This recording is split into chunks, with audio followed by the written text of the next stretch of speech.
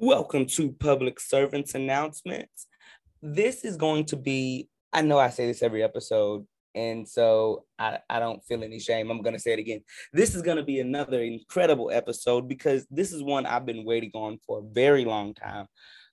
We have an incredibly special guest to me personally, because in the last episode, we had my first ever counselor. And in this episode, which also is the final episode of season 2, we have my very first counselor, not counselor, sorry, excuse me for that mistake. My very first principal, head principal. She was my principal from pre-K all the way through 5th grade.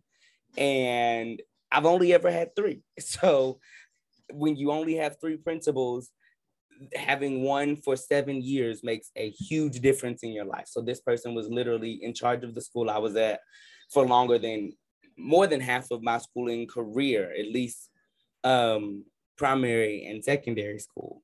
And that is Mrs. Jenny Roberson. Welcome to the podcast.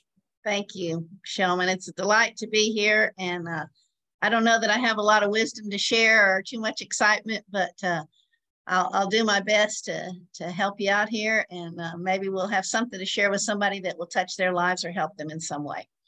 Well, that's always the purpose. And I know you can't get to the levels of education and the levels of life that you've gotten to without having an abundance of wisdom to pass on. So that's not my concern in the least bit. It is with some guests. It's not my concern at all with you. So how have you been? I mean, I would hate to say since you were my principal 20 years ago, but how is life going for Mrs. Roberson right now? Well, it's just been going fantastic. I kind of had a change in careers. My husband and I got married in 2006. We were kind of late bloomers in getting married. He'd never been married before, and I hadn't either, so it was a miracle. And we've been enjoying married life, but I left Watson, the school where you attended, in about 2005 or 6. No. Let's say 2015 or 16. There we go. And had an opportunity to move over to Mansfield near Arlington and open a school over here. And so we actually built a home over here. My mom, who is now 96, I'm pretty much her caregiver, and she was about 88 at the time. And she said, I'll move too. So we built houses right next to each other, and she still lives right next door to me. So it makes it easy I've already run over there this morning with breakfast, and we help each other out a lot. It's great. She's still very alert and with it, and just getting older, obviously, but it's been a good move for our family. I loved my time at Watson, at the school where you attended. It was very, very special when you hire all the teachers and the staff and you get to know the families over the years. You know, as I recall, you had a sister that also attended Watson. Yes. And so, I remember your mom. So, it's a family environment. So it was hard to leave, but it was a great opportunity for me to come over here and obviously for our family. So that's kind of why we made the change. And sometimes change is good. It's hard to go to a new district after you've been in a district for 30 plus years. I didn't know who to call when I got over here. I didn't know who to ask things for, who to ask for things. But I learned, and it was all good. So life has been good since I last saw you. I can honestly say that. That's incredible. So first, the most incredible, you said a lot of incredible things. The most incredible thing is your mom is 96 and she still lives alone? Yes. Isn't that something? That's amazing. She is amazing, and goes to church almost every Sunday. She doesn't drive, but we take her. She still likes to go shopping. Now, if we go to Walmart, she has to drive one of those little scooters. It's too much walking, but she enjoys getting out. We're being a little cautious with all this heat right now because for elderly people, it's pretty dangerous. But we get in that air-conditioned car, we can go. So that is incredible. I've literally never thought about being 96. Like, it's not a thought that crosses my mind. Like, what is my life going to be like at 96? I've never thought that. I just always assume there won't be life at 96, especially not living on my own, able to still go shopping. Yeah, it's pretty amazing. She we talk a lot about the history that she's seen, you know, from telephones being in the home. She didn't have that growing up. And now, you know, she's got a phone just like us and knows how to do Wordle on her phone, you know, and just, you know, it's just a lot of change that she's seen over the years. And I've wondered that too. If we make it to 96, what will the changes be like that we've seen? You know, we laugh about having our iPhone on our watch, and now that's a reality. And what's it going to be like in 30 years or 20 years or whatever? So, yeah, it's a weird thought. Okay, but you said you were in Garland ISD for over 30 years. When did you get your start, and in what position did you get your start in Garland ISD? Well, another great question. I started in 1981 when I graduated from college, and I got my job, excuse me, at the very last minute. It was in August, just a day or two before the staff development started, as I recall. And interestingly enough, I was hired at Watson to be a teacher there for first grade. And I worked there, got my room all ready to go. Kids came in, and I worked there for about 2 days. And the HR director called me and said, due to enrollment, we're going to have to make a change. And so he said, we're moving you to a new school and changing your grade level. And I cried and cried because I'd already loved my kids and I loved my school, and I'd worked night and day getting everything ready. And so I moved over to Toller Elementary, which was on the other side of I-30. At the time, I was living in Irving with a roommate. We hadn't established where we were going to officially live yet. We were still living with her family and going to get an apartment once we got money and for deposits and all of that. And so we was really a far drive from Irving. It was the furthest school probably in Garland from where I was living. But again, it was one of those things that just worked out amazingly well. The ladies that I taught with, we still get together to this day, still are really great friends. The principal that I worked for, his name was Dr. Ron Taylor, and he eventually became an elementary director. When I became a principal, he was my boss again, just an amazing leader to work under and work for. Still keep up with him today as well. So started out as a teacher, and then I stayed at Toller for 9 years and then became an assistant principal at Walnut Glen Academy and worked there for 4 years. And then I moved to Bullock Elementary, which was actually the same street as Walnut Glen, and worked there for 2 years. And then they called me and told me they had an idea, the administration called, about opening a math, science, technology school, and would I be interested? And kind of one of those deals that I don't know if they really cared if I was interested or not, but they were going to move me there. But I was interested. I thought it sounded really cool. And at that time, magnet schools were very much a novelty. That was not common like it is now in so many districts to have all these choices. So I worked there for 1 year as a regular campus as the principal. And then they gave me a choice of keeping the teachers that were there as for the following year to open the magnet school, or to let them go to a different assignment. And then I hired the remaining team. And because there was a lot of technology involved, a lot of change, some of the teachers that were currently at Watson wanted to stay, some did not. And so I had to make those decisions. And Leanne Stockdale was my assistant principal. I know you know her. And we kind of created a team of people that, you know, had to go through extensive training because, again, as you talk about time flying, technology was all very new.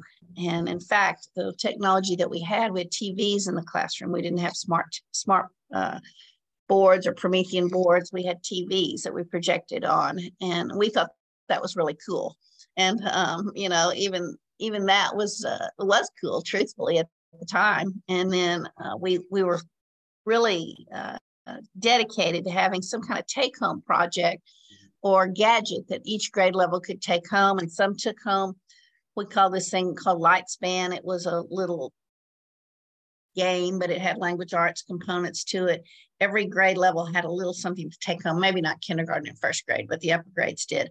And looking back, that, you know, now with the internet, you don't need different gadgets to do what we did then. But at that time, that was really, you know, cutting edge. And so we, you know, the goal of the magnet school was to bring children in from outside the immediate neighborhood, But then the students in the immediate neighborhood also benefited because they were in the classroom with the magnet students. So we'd had 22 kids in a room, 14 kids qualified as magnet students, and 8 were there from the immediate neighborhood. And all 14 kids, got the same education. And so we found that we could make really great gains and had a lot of success at the campus with a mix of children and with great instruction, with teachers that were staying current with professional development and technology. That's amazing. So do you remember what year Watson became a magnet school? I think it would have been 1994, but I can't say for sure. Okay, 1994. I think it's first super amazing that Garland ISD was so innovative because, again, we're talking 20, 30 years ago almost now. And a lot of schools are still, a lot of districts are still trying to find and build magnet programs. And Garland started with an elementary school 30 years ago. That is, a lot of people's lifetimes. And so y'all have seen a lot of students come in and benefit from those programs. But before I even get to that, I remember the giant TVs. They were on these giant rolling carts. What teachers now use, if they're like a traveling teacher, those aren't even really a thing anymore as often as they used to be. But traveling teachers used to put all of their stuff on these big rolling carts. Well, when I started at Watson, that's where the TV sat, and it was a giant TV. And then there was another one for the giant projector that you needed the clear projectable, I guess. I've never taught with them, so I don't know what they were called. By the time I was in 4th grade, we had Elmo. So it was Elmo was a big hit. But I can remember in 2nd grade, and I don't even remember what it was or what it looked like. And I didn't remember this until you just said it, how everyone had these take-home things. But in 2nd grade, all of us were so excited because we knew we were going to get like this giant, it was like a beige, and I feel like it may have been a laptop, but you couldn't really surf the internet with it. It was just kind of a thing. And we all got it and we had to sign it out. And it was this big thing on like the 1st or 2nd day of school. And of course, my sister was 2 years older than me, so I'd seen her get one. And so now I got the chance to get one, and everybody in my class was super excited. It was almost like Christmas in August. And I don't remember what we did with them. I don't remember the importance of them, but just getting that and feeling separated and having this like piece of technology to take home with me, that made a huge like impact on Little Sheldon, because I remember being super excited about it. Again, I have no idea, like obviously not as excited as I was about taking home the recorder, because I remember that. And if you give me one, I can still try to play through Blind Mice. But that laptop like thing was incredible. So when you're opening or starting a math, science, technology, what kind of qualities were you looking for in a teacher? Well, certainly, I kept this quality on the forefront all throughout my career, because it's not that different from math, science, and technology. But the first thing I look for are teachers that are going to love children, because it doesn't really matter how great you are at math, science, and technology if you aren't going to love your kids. And quite honestly, I wasn't all that proficient in math, science, and technology. When they called me in, I said, those really aren't my strengths. And they said, we know, we just want you to go there and coordinate the program. I was like, okay. So, I first looked for that. And one of the ways I would ask those questions to kind of figure that out is I would ask, what's your involvement with kids outside of school? Mm-hmm. And many times, if they're a brand new teacher, they didn't have as much experience with opportunities, but they'd say, oh, I taught Vacation Bible School, or I worked with my little brother's scout group, or if they were moms or dads, they'd say, I sponsored the soccer team, I coached this. I wanted to know if you really like kids, just like you are working with kids outside of whatever your job is, you like kids, you find a way to work with them. Mm-hmm. And so that was the first quality. And then, I had to look for teachers that had the potential to love technology, because again, it was all so new, and we were going to have to go through a lot of training and days of training. And that sounds crazy now, but I imagine they're still having to go through some training.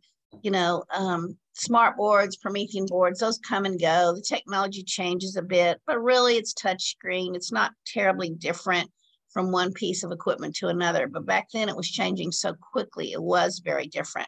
So just being willing to devote the time to training and the openness. You don't want teachers that are going to sit there in professional development, be bored and be gripey. That's not what we needed. We needed enthusiastic folks that were going to be excited about change and new things, because there was going to be a lot of change. And truthfully, probably a little harder, excuse me, than most teaching jobs at the time, because the learning curve was so great. And so I had to look for folks that were interested in doing that, and but also that knew the content and knew how to reach at-risk kids, high-achieving kids. That was very much a challenge. We had some students, and you still have that challenge in the classroom, but you have some who are on the very high end and some who are on the low end. And how do you kind of reach all of those as you give your assignments? And we can talk really big about being able to differentiate assignments and make this one work for this kid and this one work for this kid and this one work for this kid. But again, that's a whole lot of work on that teacher. Right. So I had to look for teachers that were very well-rounded and just had a love of kids and a love for learning themselves, because it was going to be a challenge. Absolutely. And did you get to pick your assistant principal? I did. Yes, we went through an interview process and had several candidates. And as I recall, it was a committee. It wasn't just me, but Ms. Stockdale was our number one choice at that time. And so I've mentioned Ms. Stockdale on this podcast several times because she is probably the most influential administrator I've ever had. No offense. But, students don't, it takes a lot to work with the principal. So again, the fact that I even knew my principal on this level was that that shows you a little bit of what kind of student I was. But also, I was with Ms. Stockdale several times a week, every week for 7 years. And she taught me a lot of things. She was very, very hard on me. And I can remember in elementary not liking her a whole lot. But by middle school, it didn't take long. And I said that on the podcast with Ms. Taylor, who I had last week. By middle school, I can remember really understanding why she was so hard on me. And then by high school, it was like, oh, without Ms. Stockdale, I wouldn't have made it. Like, there's a lot of things that could have went wrong. And my parents are great, both of them, my mom and my dad, and then my grandma. But I was still from a single parent household where my mom did have to work a lot of hours in order to pay the bills. So I spent a lot of time with just me and my sister at home. And a lot of what Ms. Stockdale taught me enhanced what my parents taught. And so how do you pick that assistant principal? And when you find that person, how do you know that it's right? Because I only had 2 administrators all of elementary school. That doesn't seem like a special thing, or it didn't to me at the time. But once I got in education, I realized it is very difficult to keep a principal and assistant principal, especially when there's only one principal and one assistant principal at the same campus for 7 years. And I think y'all were there together a lot longer than that, actually. Yes, we were. Well, when I came from Bullock, the other elementary school, I didn't have an assistant principal. So the first thing was, I was just so grateful to have help. Pardon me. And, you don't realize until you get in that position, oh, now I had somebody to help me with meetings. Oh, now I could delegate this, and help with, like you said, the discipline. Obviously, that's a big part of the assistant principal's job. And so I was able to delegate some of those things to her. You look for, just like with teachers, you look for someone that's going to be a good role model for kids. You look for someone that's going to be organized, lots of details to being an assistant principal. One of the things that people don't realize is the bus schedule and getting kids on the bus. And that always falls to the assistant principal. And I think we had like 17 buses or something. And when you got little kindergartners to 5th graders getting on a bus, those parents want them on the right bus and they want them coming home and, getting off at the right school when they get off. And so, you need someone that's organized, detailed oriented, and friendly, that knows how to get along with people, can be stern when they need to be, and, she and I are still great friends. We vacation together. My husband and I get together today. We're all still good friends. And, I think being friends really helps, just like you said, you haven't had a lot of administrators. I haven't had a lot of assistant principals, and every one of them I still keep up with. We're friends. My one here in Mansfield, I had to call her the other day at the last minute, say, hey, can you drive us to the airport? We've kind of gotten a snag. And she's like, yeah, I can take you. And, just still friends. And so I think it's a fine line when you're the boss and being a friend to your employees. But by far, Ms. Stockdale was a wonderful friend and still is. And so there's a lot of qualities that go into hiring different people. But we were a good team and enjoyed working together, and face those challenges as they came together. Y'all were a great team. Thank you. And that's, a lot of times people say great and that it's overvalued, but if you weren't a great team, you wouldn't have lasted as long as you did. And not just you two lasting, but y'all hired staff members that lasted an incredible amount of time. I didn't see a lot of turnover as a child in elementary school. There were I could go back and talk to my first grade teacher as a fifth grader. I can go back and talk to my first grade teacher as a 10th grader, to be completely honest. Right. And that makes a huge difference in families' lives because it's consistency, and it's just the ability to know what you're putting your child into. If I've had a second grader go through, like my second grade teacher was my sister's second grade teacher. And then it became my third grade teacher too. My fourth grade teacher was my sister's, well, at least the one I switched to was my sister's fourth grade teacher. So there was someone I knew and someone my mom knew, and there was never a disconnect. My fifth grade teacher was my sister's fifth grade teacher. So there was never and it probably shocked a lot of people because me and my sister are totally different as students, and we had different last names, but we're totally different. So a lot of teachers got us and didn't know that we were related. And then very quickly found out when they had to call my mom on the first or second day of school. So now here comes the question that's really been my favorite to ask you and Miss Kelly, and Miss Stockdale is coming on at some point. So when I get to talk to her, it's going to be my favorite question to ask her. What was it like having to work with showmen from 5 to 11? Well, that is a great question, and you have to kind of realize it's been a long time, so my memory isn't as vivid as probably yours because you lived it. But I saw a lot of growth and maturity. I saw a lot of tears, as I recall, a lot of frustration. You were very lovable, and everybody cared about you. And we always wanted you to feel that, even when you were being a bit challenging and kind of needing some redirection. So, I hope that your time at Watson, it sounds like you have pretty fond memories, but I hope that it was, like you said, when you spent a lot of time with Ms. Stockdale, that it kind of helped you later to realize the difference that she was trying to make with you, or that I was when I dealt with you, or your teachers when they dealt with you, that it did help you later, because that's really our ultimate goal. All about education is to help you later. We teach you to read because we want you to be a voracious reader when you're older, and that you would love to read. That's not everybody's thing. We hope you love math.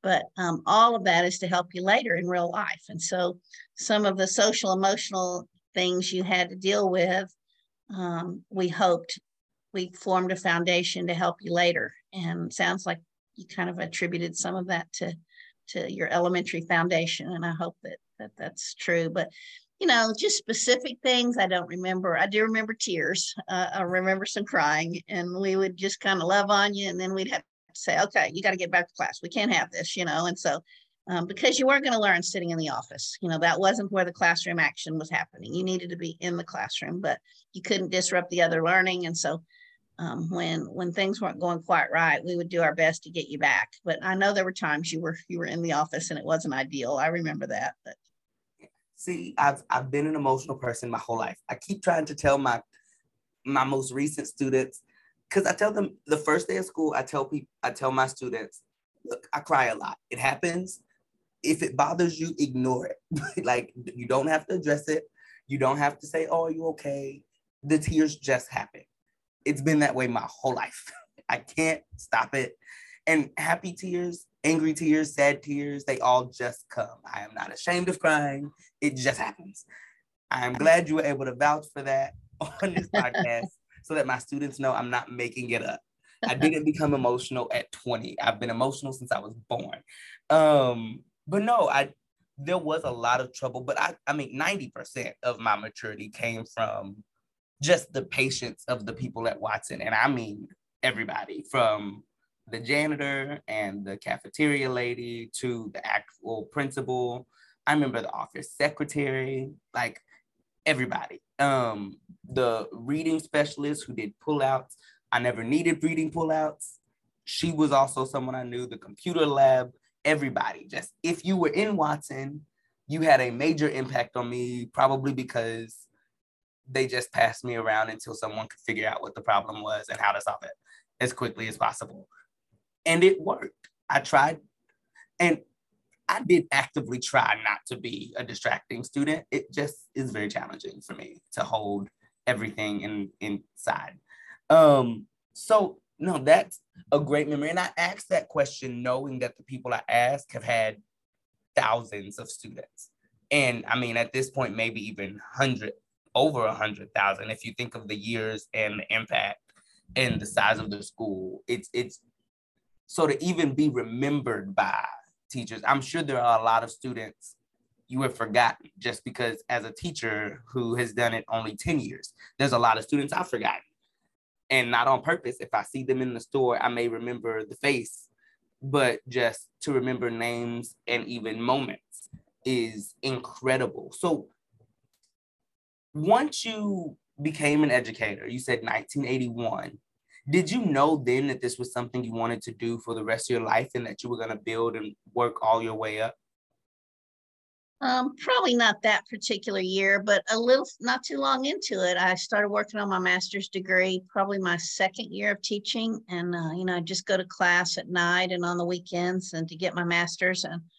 And at that time, of course, again, no online courses. You had to really drive to the colleges. I did my graduate work at Texas Women's University in Denton. So I was driving from Toller on the other side of I-30 before there was a George Bush to cut across the north part of town. So I was going around 635 and up 35 to get to Denton. It was quite a drive. And so, a lot of sacrifices took place and financial, even as a teacher's salary, just paying for graduate work wasn't easy or cheap, but I just made it work. It was important to me. So probably about my second year, I did a lot of curriculum writing. And so I wasn't sure if I might want to be a coordinator and work more on the instruction side. But at some point in the process, I thought, no, I don't want to write curriculum. I want to be more involved in the leadership part and running the school. And so that's when I started applying to be an assistant principal. And after 9 years, I worked, when I was at Toller,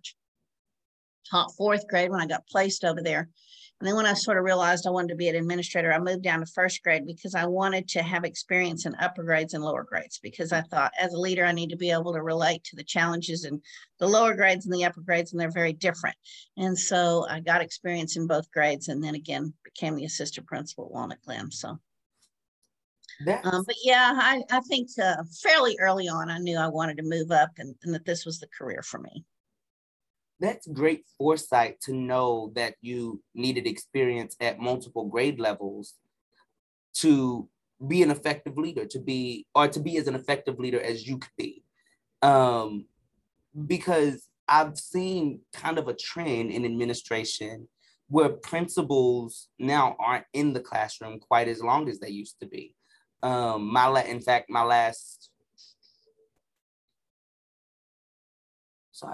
last 4 principals, and I've only ever had 6. My last 4 principals as a teacher or even as an administrator have a combined classroom experience of 15 years amongst 4 people.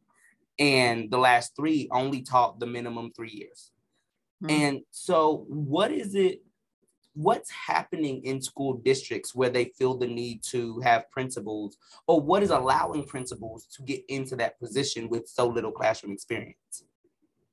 Well, I'm not on that level of hiring and decision making, so I can't really say, depending on the size of the district and the quantity of applicants. I mean, it could be they don't have a ton of applicants. It could be that those people really shine well in interviews and have great references, and that the powers that be think they're the very best choice. I mean, that's what you hope, that they're choosing the very best choice for those particular campuses. So I can't really address that question as far as, why they're younger and younger and with less experience.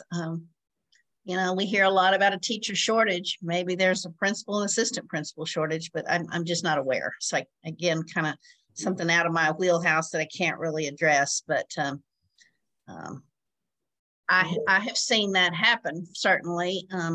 But I've also seen the young principals with little experience become very successful and move up quickly. So, you can have really great ones and then some that don't work out so great. And sometimes you can have really experienced principals that don't work out so great either. So it's a tough call. I'm glad I'm not on that level of deciding. Me too. I've complained about it quite a bit. But realistically, the principals I've had, one has been the absolute best principal I've ever had as a teacher. And he only had, I think, 4 years of classroom experience, maybe 3.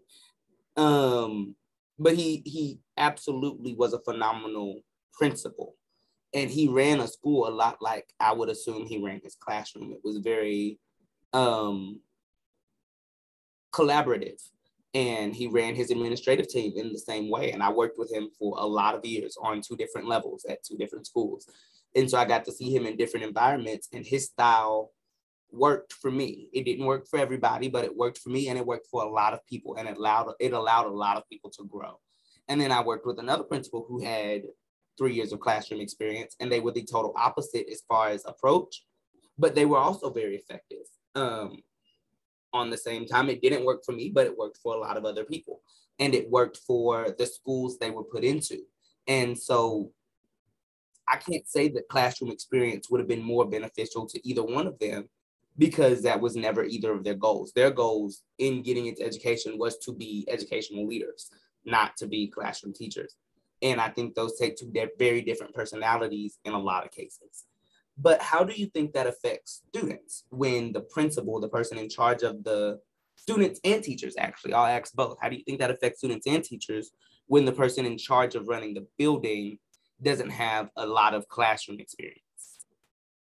Well, I think the key to that is building relationships, and the principal has to build relationships with his staff or her staff, and establish credibility, not based on experience, but kind of more not what they say, but what they do. Same with the kids. The kids don't have any idea who's taught what, where they've come from. They're just the new principal. They're not checking their resumes and their credentials. But again, they know if their principal cares about them and gets to know them. And, it's very different on an elementary level and a high school level. The high school principal very likely doesn't know every kid's name. Elementary principal knows most of the kids' names, depending on the size. But, I've seen the quantity of teachers at the high school level. You could have anywhere from 100 to 300 teachers. And to build a family-like atmosphere is just a real challenge. And you don't build that based on your resume. You build it on how you're going to address your staff and connect with them and have small group meetings and that kind of thing. So there are a lot of factors that go into how you make your school successful. But I think regardless of your background, it just comes back to building relationships. Yes, absolutely. And I totally agree. And I think the principal that worked best for me was very relationship centric. He specified in his interview, he asked a question very similar to the one you asked: what do you do outside of school, working with kids?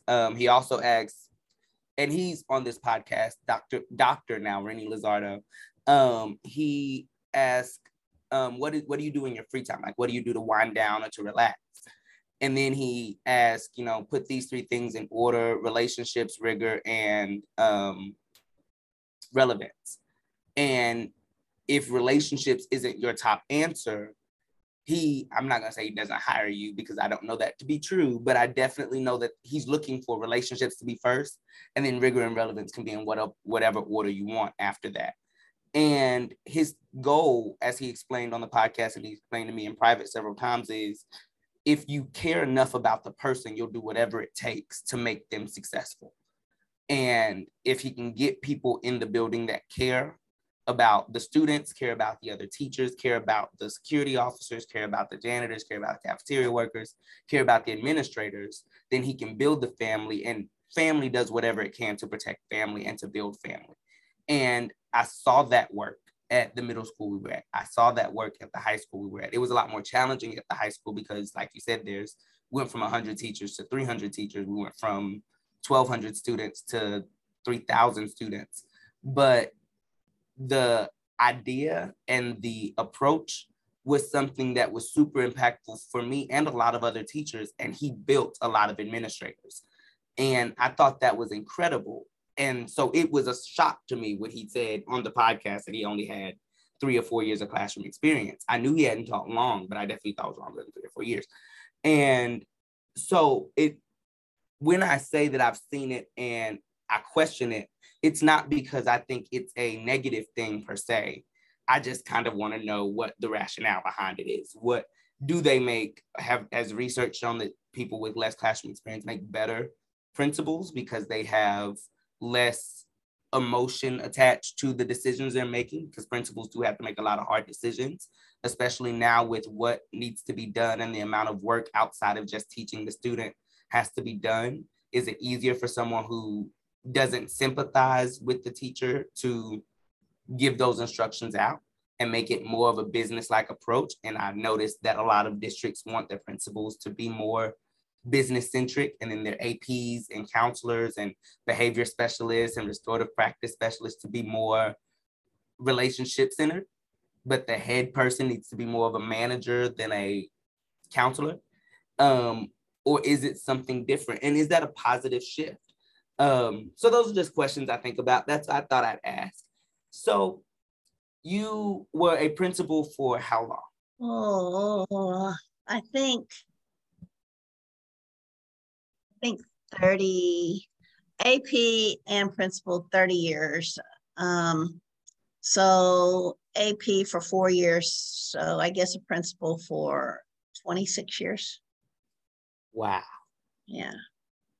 And she started this podcast with I may not have a lot of wisdom, but I mean, to a lot of people who don't know much about the education system, principal is, like, a lot of people think it goes principal, superintendent. I know that's not true, but you are the last person to go to for a lot of families in a lot of instances for 30 years. What is that like? What is that? I don't want to say power, but that is what it is. What is that responsibility like?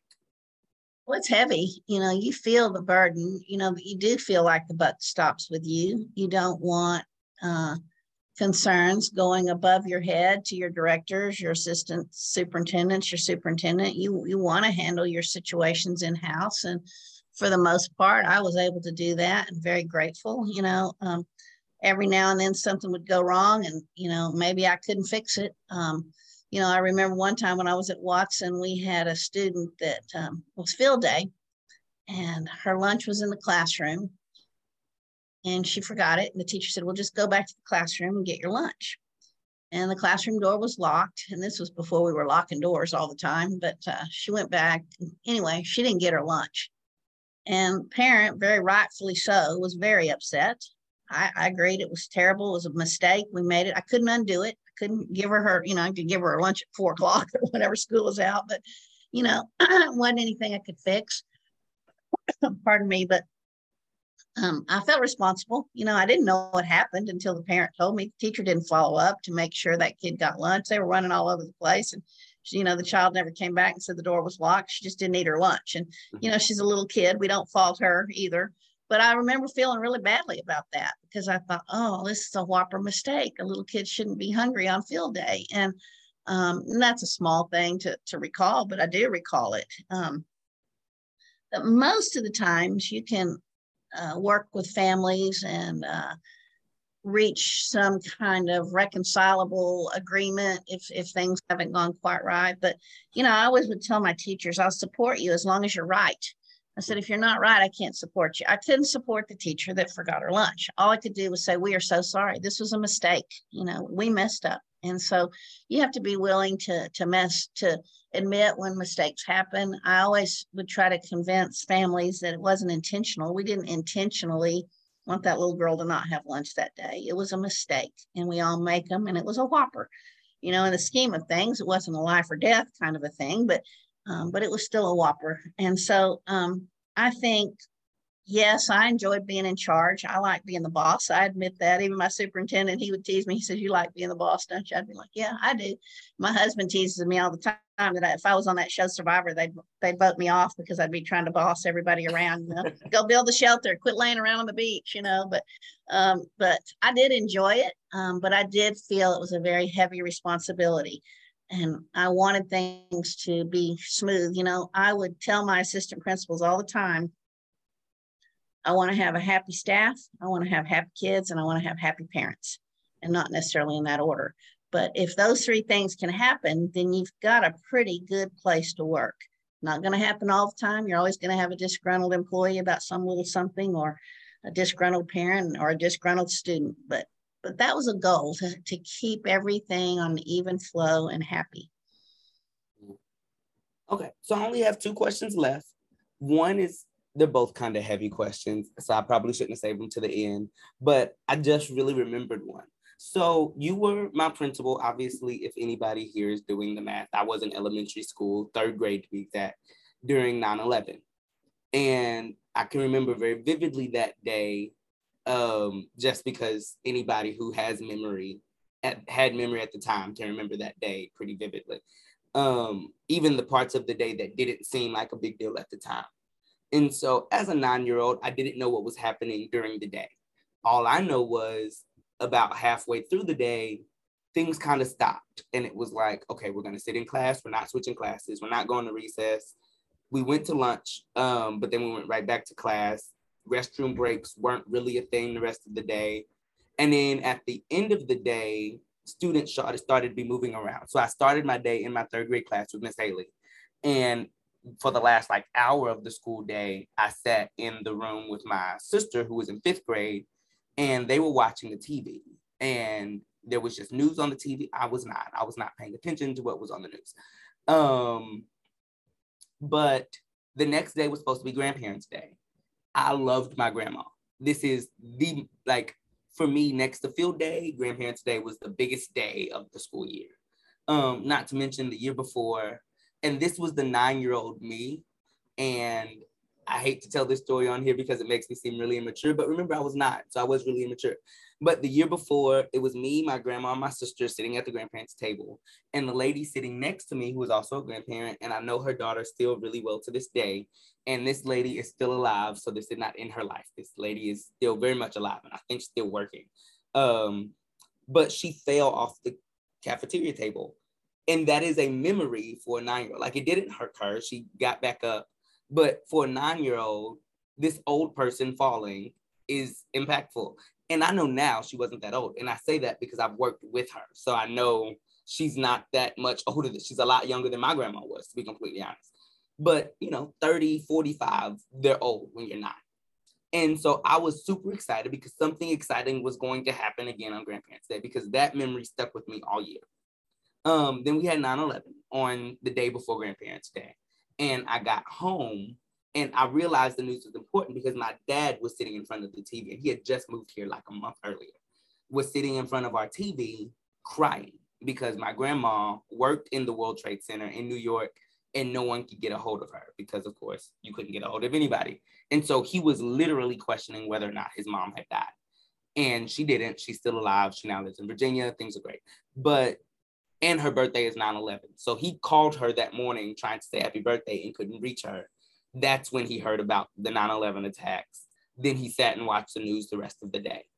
What was it like as a principal having to make decisions as that day went on, not knowing? Because I've done a lot of research on it. Obviously, it's a super important day for my family because, again, it was my grandma's birthday. She worked in the World Trade Center and no one could contact her for like 3 or 4 days. So I've done a lot of research on how other people were doing and what happened. And my favorite comedian, Pete Davidson, his dad died in 9/11. So, you know, it's an important day for me, as it is for most people who are about my age or a little bit older. So what was it like being the decision maker, or were you even making decisions? Was the district just in constant contact with you all day, telling you what to do and what not to do? What was that day like for someone in charge? Well, it was a scary day, even for being in charge. Everybody felt scared and nervous. We didn't know if downtown Dallas was about to be bombed. We didn't know if they were about to bomb land airplanes and school playgrounds. We didn't know, was this the end of it? After the Pentagon and the World Trade Center, there was just so many unknowns. So yes, we were told nobody goes out to recess. As I recall, we brought the kids in from the portables. I can't remember that for sure, but I think we did. I don't remember us not letting kids go to the restroom. That's funny that you remember that. I don't know what that would have had to do with anything, but anyway, but yeah, it was a serious day. My brother actually at the time was pilot for American. So he was my first call. I remember pulling into my parking space and hearing about it. And I called him and I said, "Where are you?" And he said, "I'm at home." And I thought, "Oh, thank goodness." And so I called my mom and, we knew he was at home because, again, just like you couldn't reach your grandmother, when they're out flying, you don't know where they go. Every day they go somewhere different. We didn't know where he was going that week. And so anyway, thankful for that. But yeah, it was very scary. We had a lot of parents pick up their children all throughout the day, I think, because they were scared. We did try to kind of keep the news fairly contained because we didn't want children to feel scared. Even though we felt scared, we didn't think children needed to feel scared. And so, we had kind of limited access. I remember the library had a TV where we could get information. And I'd go check in there and they'd say, "This is what's happening. This is what's happening." But I couldn't stay glued to the TV. I had to, kind of be around and talk to people. And I remember just keeping the teachers as informed as we could throughout the day. It's funny when I talk to them, they remember me coming out to the portables and telling them what was going on. I was the source of contact, the original source of contact for a lot of them.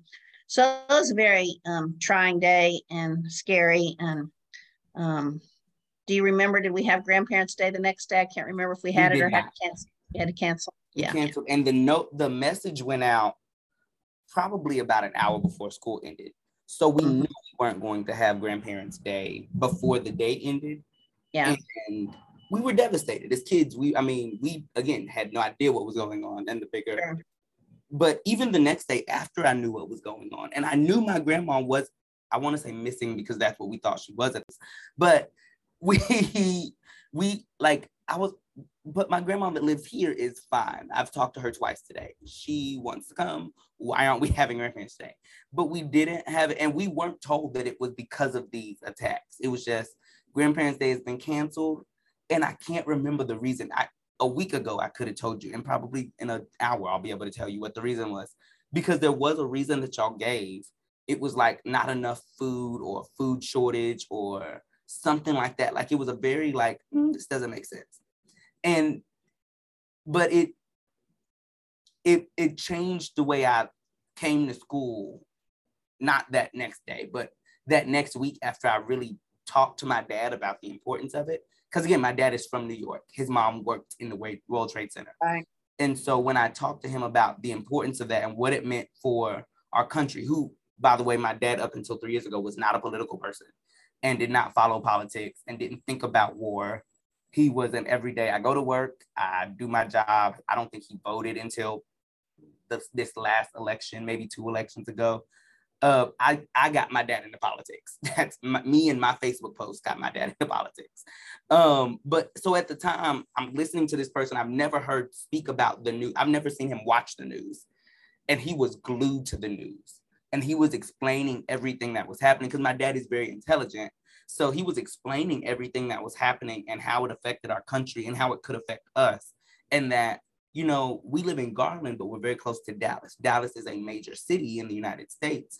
If they're attacking New York, if they're attacking Washington, D.C., it's only a short leap to think they may attack Dallas. That's why things are being so held close to the vest. Because my mom was home. Like, my mom picked me up from school and was home when I got home. Like, that wasn't something I was used to.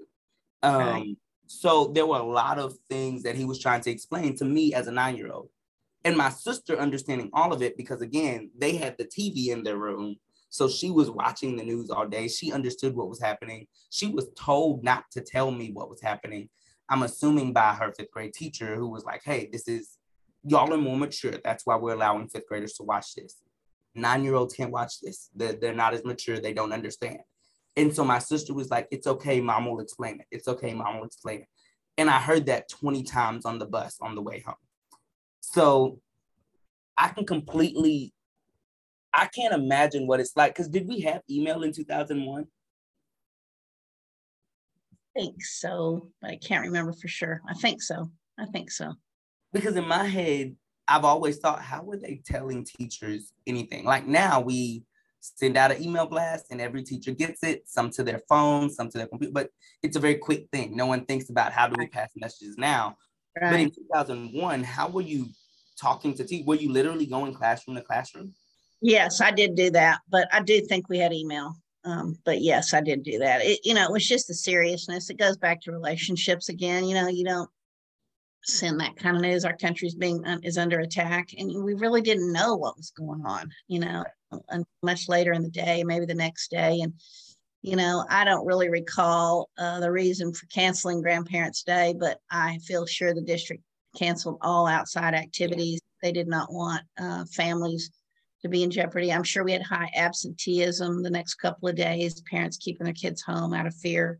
Are the schools safe? Are they going to fly a plane tomorrow into the schools? We just had so many unknowns. And so, I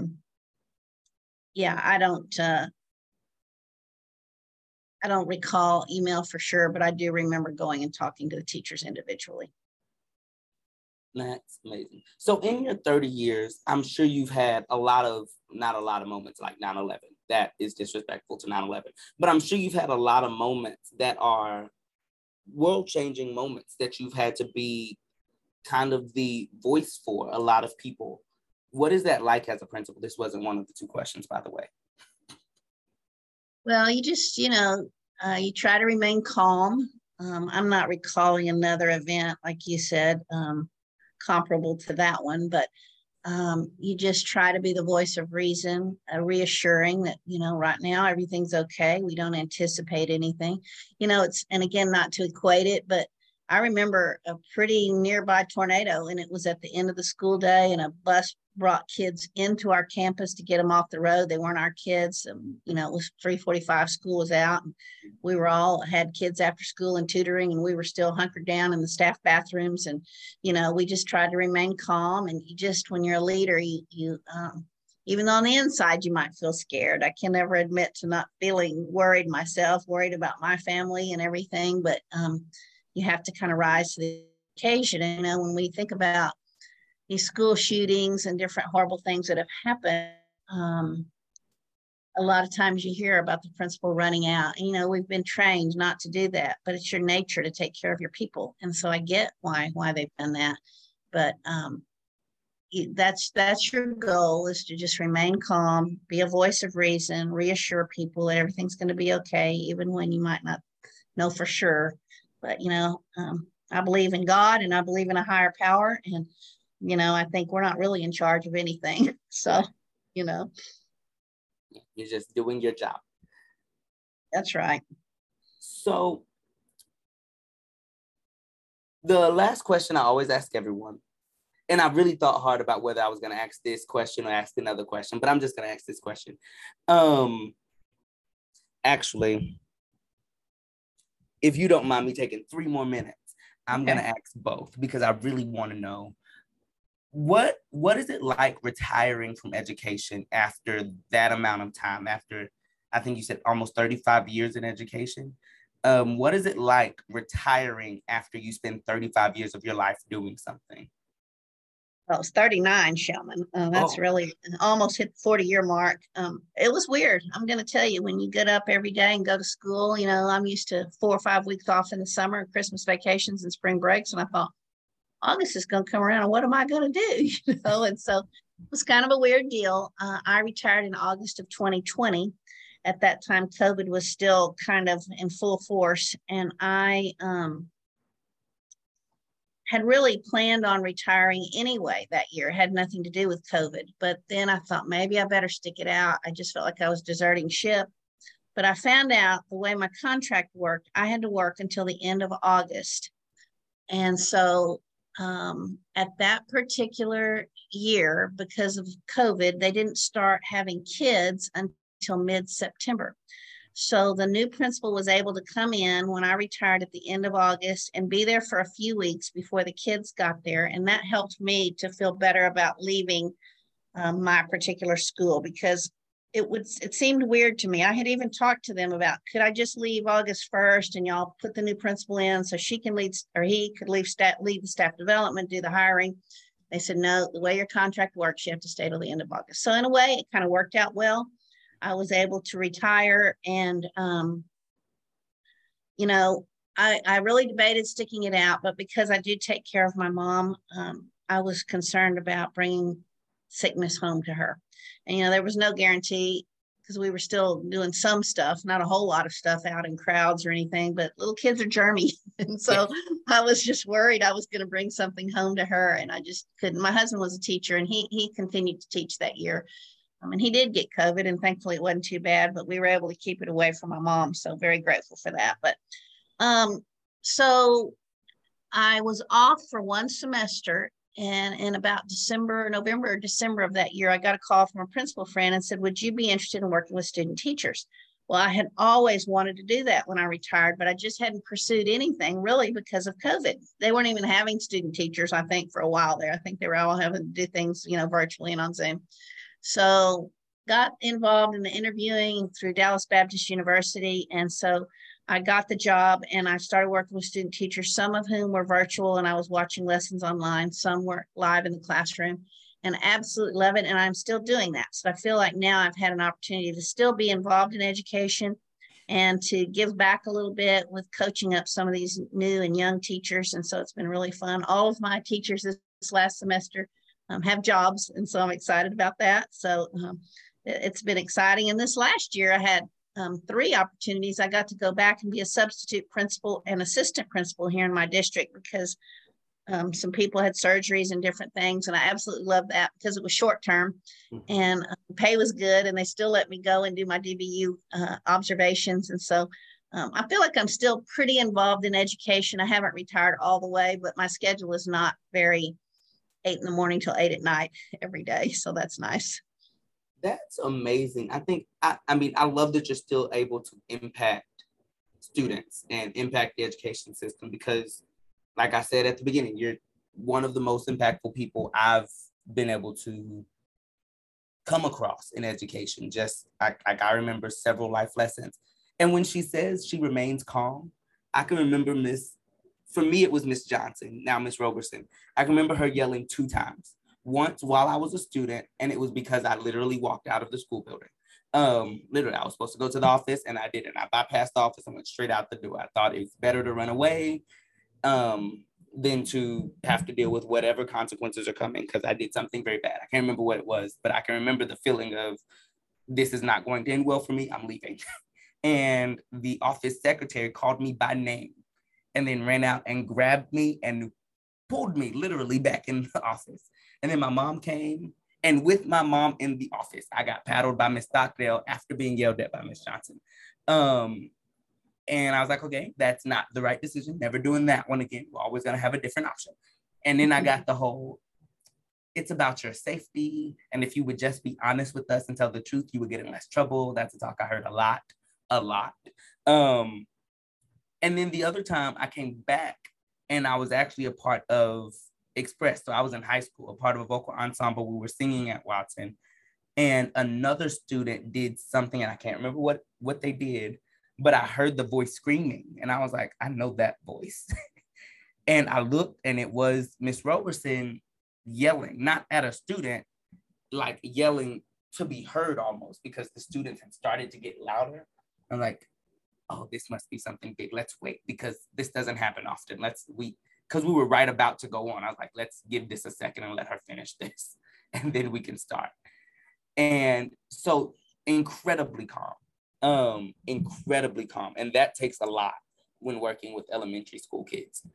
But my last question is, what is your public servant's announcement? So your one piece of advice for just, it can be people in general, it can be educators, it can be principals, it can be your student teachers. Just what is one piece of advice that you want to give the people? Great question.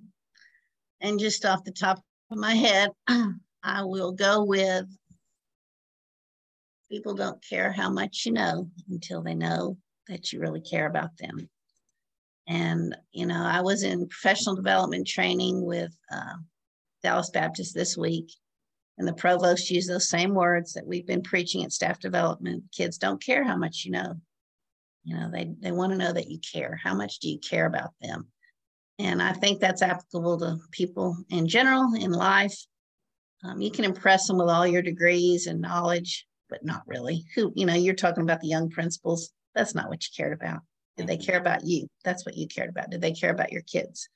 And so I think that's my public service announcement, is just show people that you care, that you love them, that they're valuable, and they make a difference. And then maybe you can make a difference with them.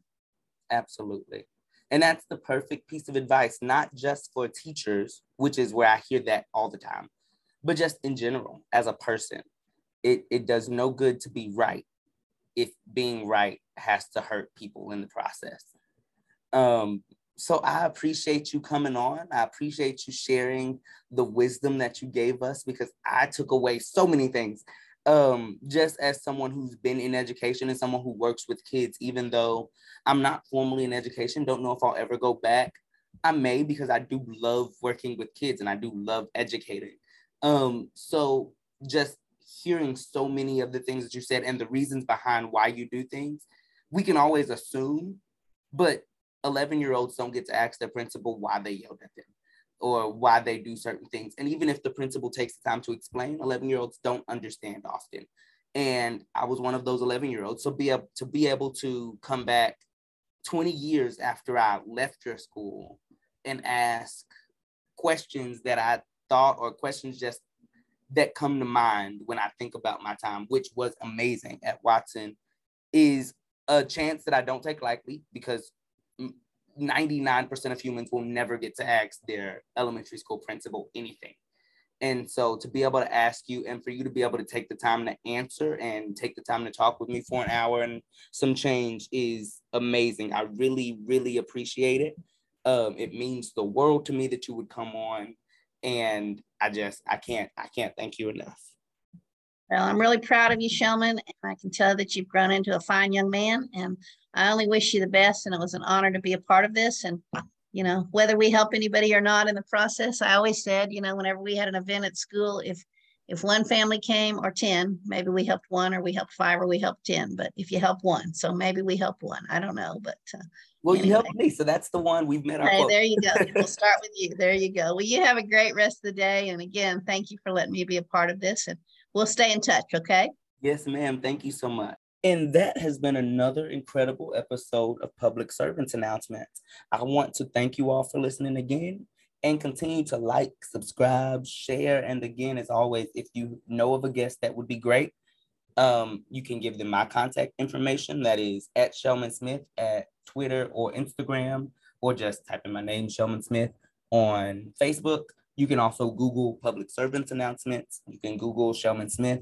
You can Google any number of things, Public Servants Announcement Podcast, and I come up, if not first, second. So please feel free to reach out to me, reach out to people you think would be great guests, and make sure that we continue having this podcast as a success. Again, this is the last episode of season 2.